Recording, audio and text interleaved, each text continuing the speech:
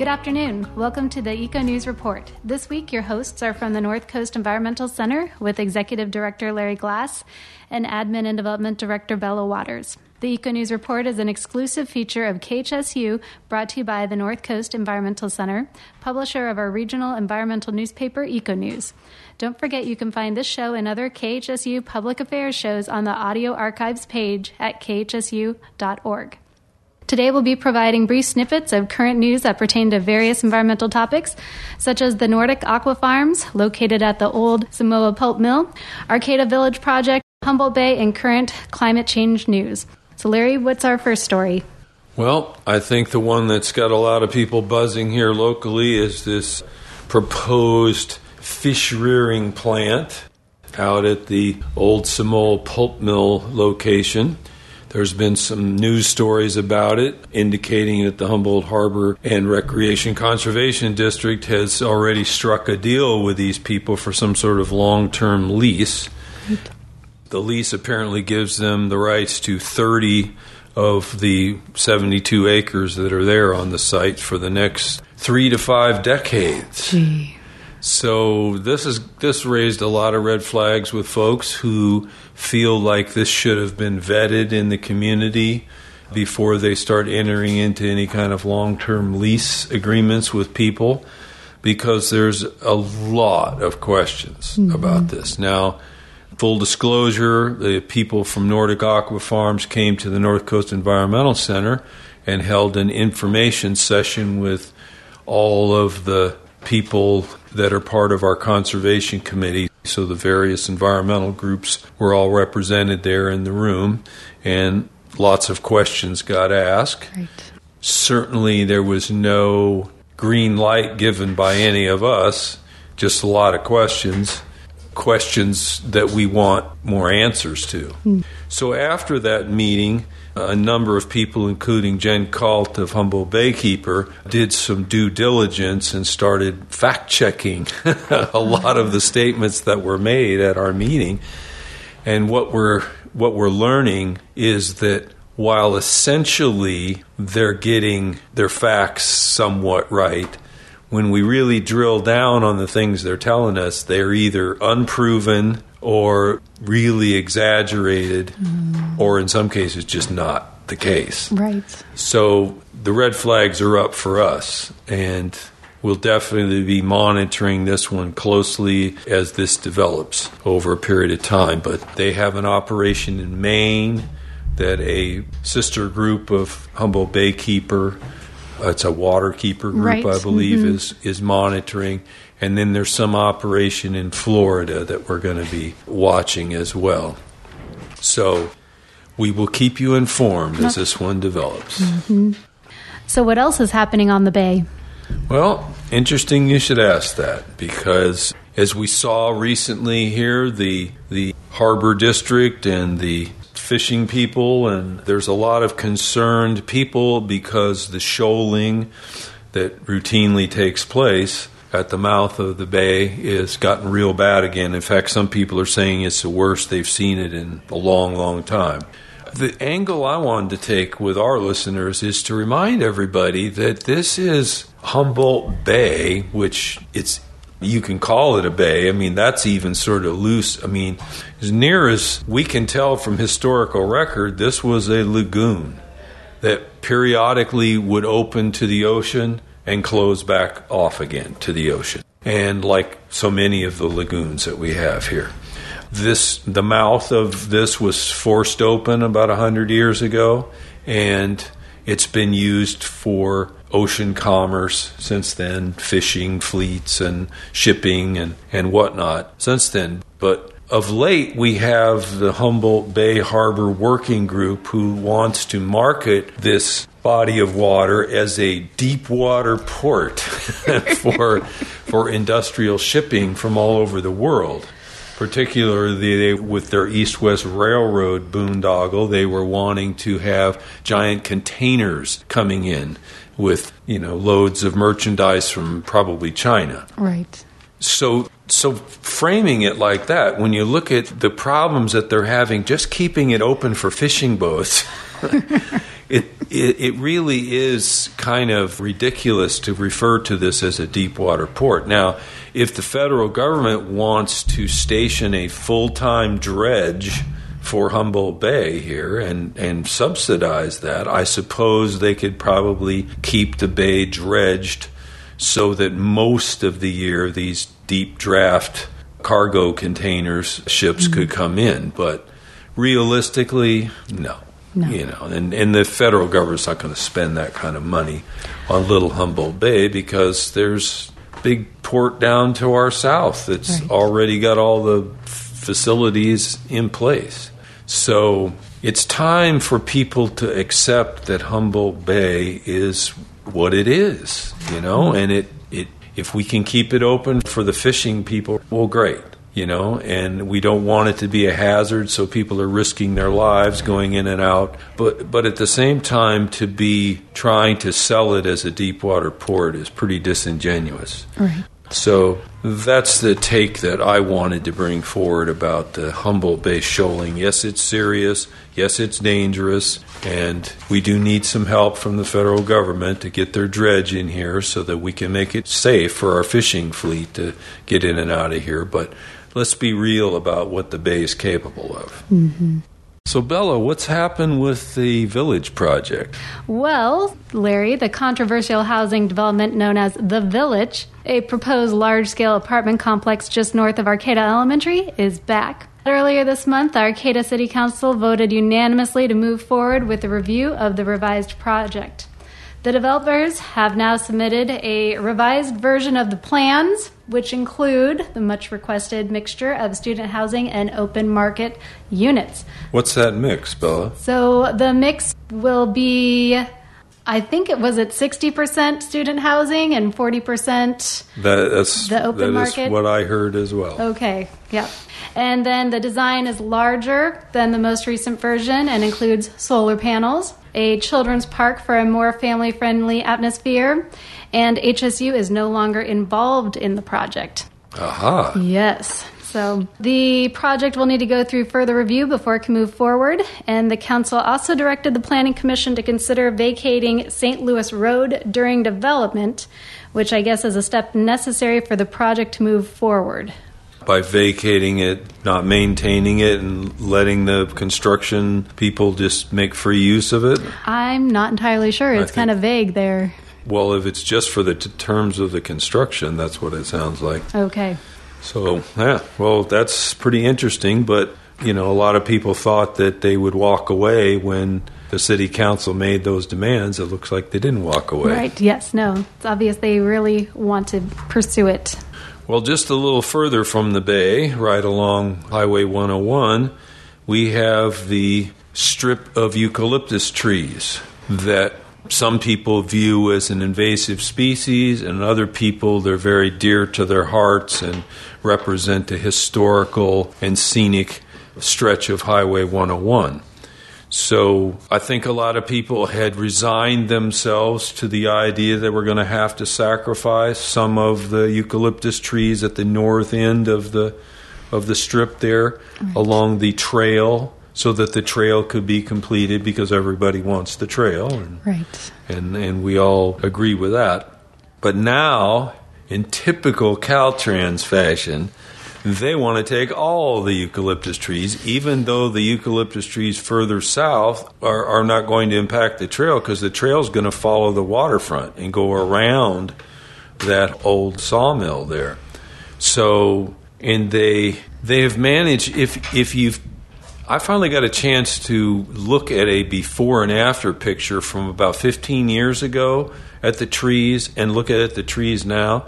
They have been whittling away at those trees for a while now, and they don't look nearly as healthy as they looked 15 years ago, because they've been limbing them, and they don't even provide the scenic break that they used to provide of seeing that ugly mill operation on the other side of it. So it looks like they've been setting the stage for a while for this full removal of the eucalyptus trees. So if you're one of those folks that really, really likes those eucalyptus trees and doesn't want to see them all removed, Time to get a hold of Caltrans and let them know that you're not happy with them. Right. Well, Bella, what's going on over in the city of Eureka? Well, the city of Eureka recently released a press release announcing that they are going to have a local solution to a global problem. They are launching a new local glass recycling program to address the issue of China not accepting recycled goods from the U.S.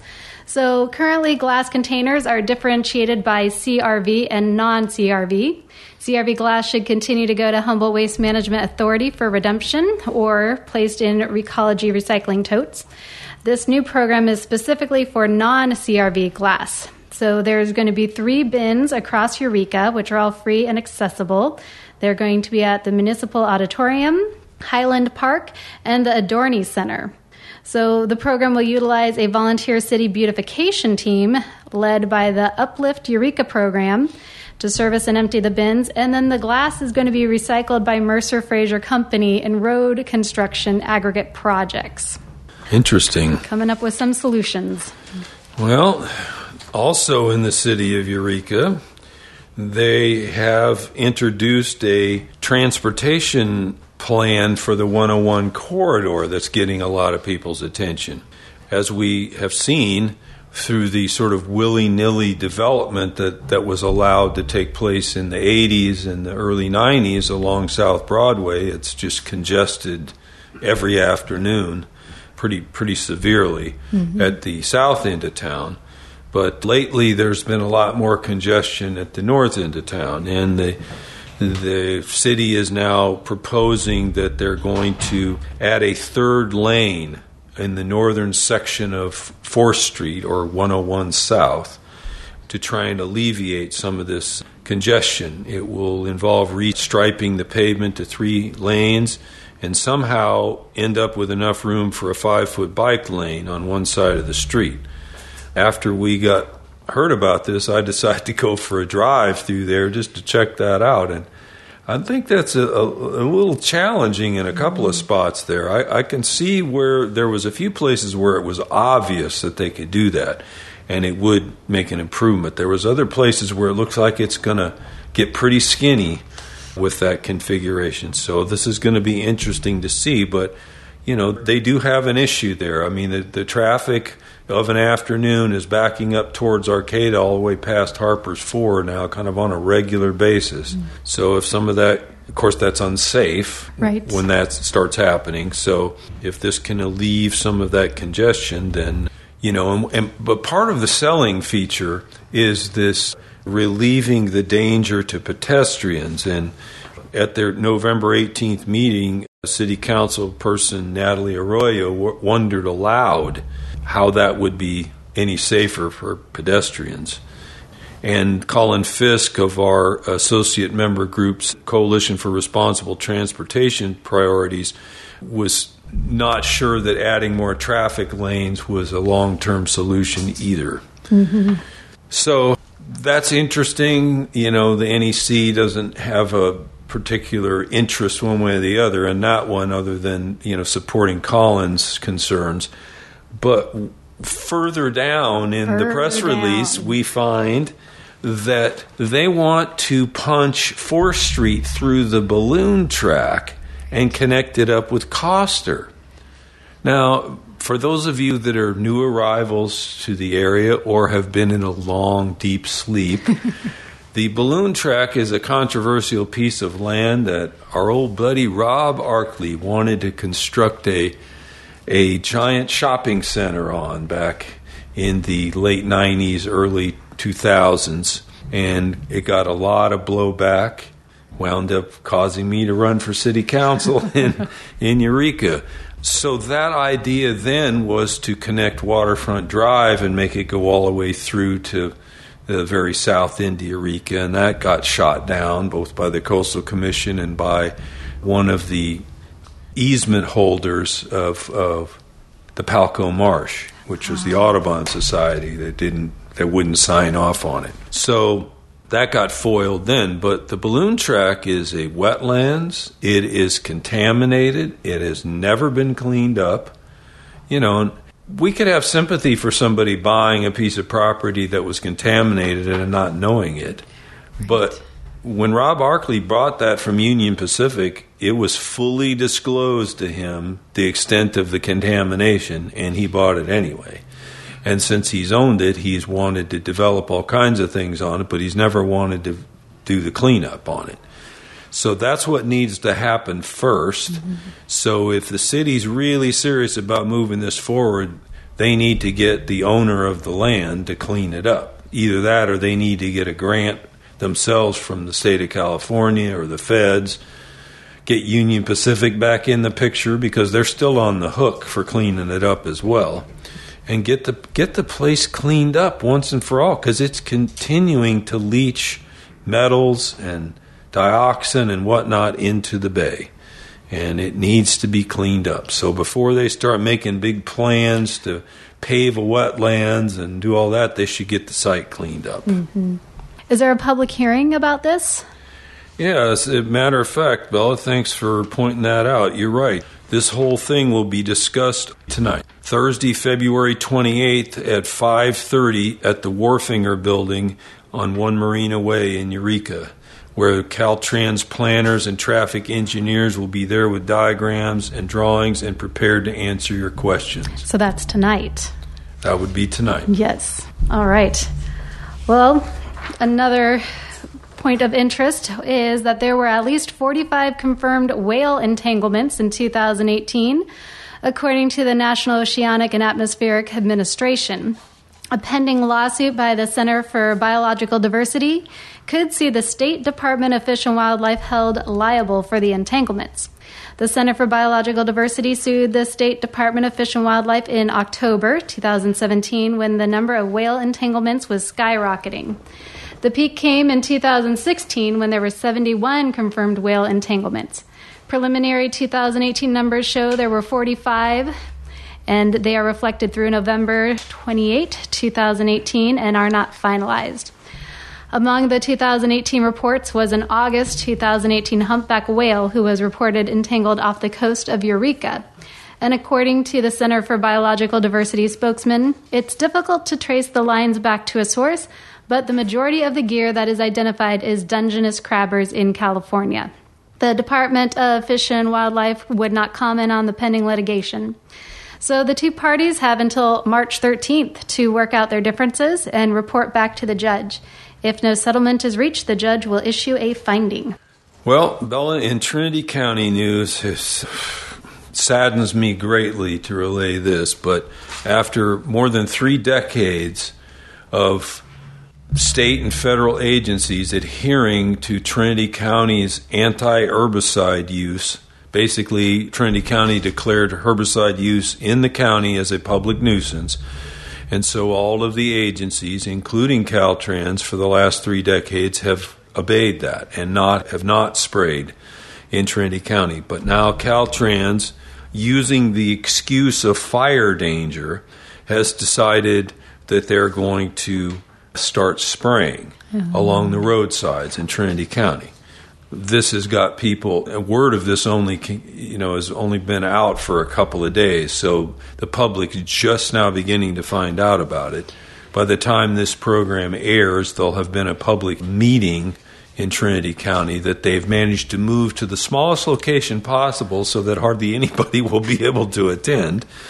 But we'll be able to tell you more about this when we do our next EcoNews Roundup. But it comes on the heels of a news story that came out about the Oregon Department of Transportation having sprayed a weed killer called aminocyclofractichlor, or ACP.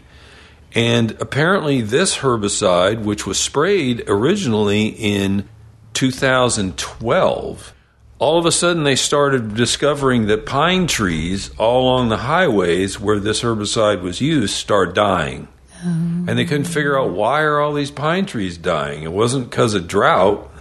And so they started testing them and determining that over 1,400 ponderosa pine trees along the highway, some of them that were old growth, like centuries old pine trees, had been killed by this roadside spraying by the Oregon Department of Transportation. So I don't know when these agency groups will ever figure out that people don't want them spraying poisons along the highways. They don't work very well. You have to keep coming back and spraying over and over and over again. It pollutes everything. As we know here in Northwest California, all water runs downhill. Right, that is a law of physics, particularly in Trinity County, where people use water from creeks as drinking water. They get their drinking water from creeks. And the river, the Trinity River, is a precious resource with fish in it. All of this stuff is washing downhill into the rivers. So bad news out of Oregon. And because of it, Oregon is now looking at changing their regulations about roadside spraying of poisons. And we'll hopefully know more about that in coming months when we are doing this show. Gee, Larry, that's a big bummer. So do you have any good news? Well, actually, for a rare occasion, I actually do have some good news. Good. It was 50 years ago that DDT had pushed the peregrine falcon and the American bald eagle to the brink of extinction. But because of progressive action at the time, DDT was withdrawn off the marketplace in 1969, and it took a while for the accumulated residues of all the chemicals that had been used to dissipate and become less potent. And that took about 5 or 6 years. So by 1975, the population of peregrine falcons had sunk to a low of 324 nesting pairs.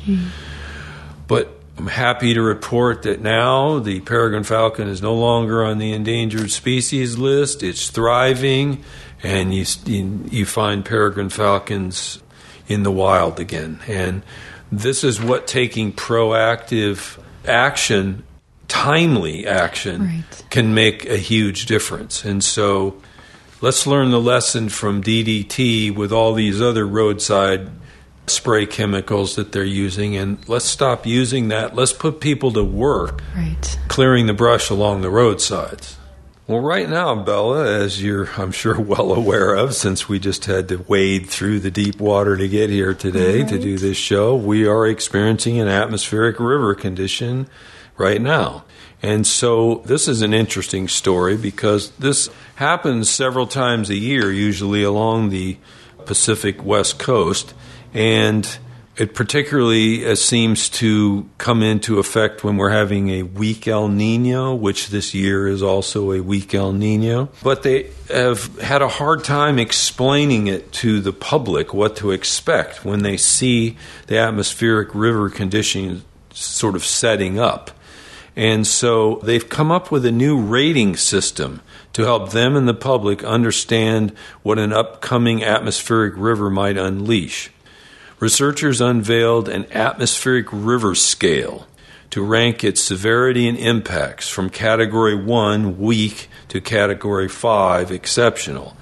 Without a scale, they've had no way to objectively communicate to the public how strong a storm or how weak a storm would be.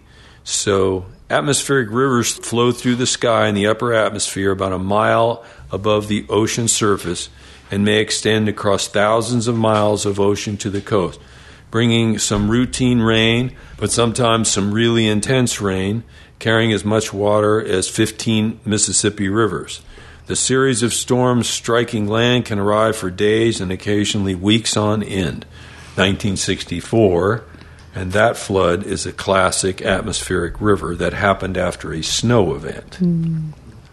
So anyways, that's interesting. So I don't know when we'll start being told.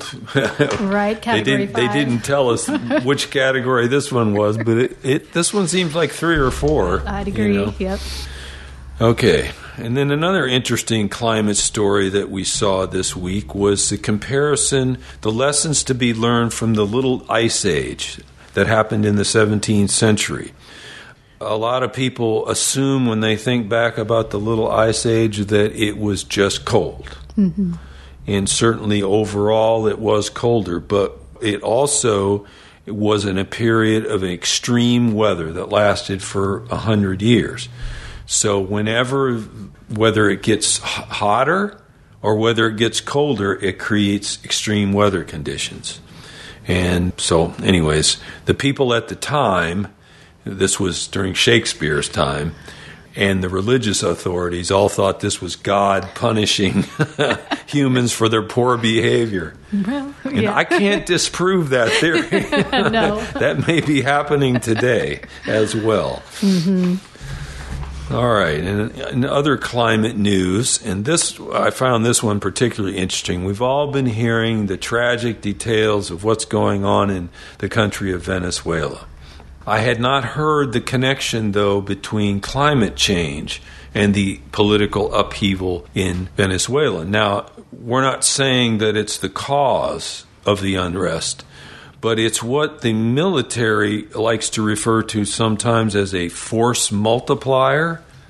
So to explain that further, it's like when there's an already existing condition and then something comes along to magnify that or to exacerbate it.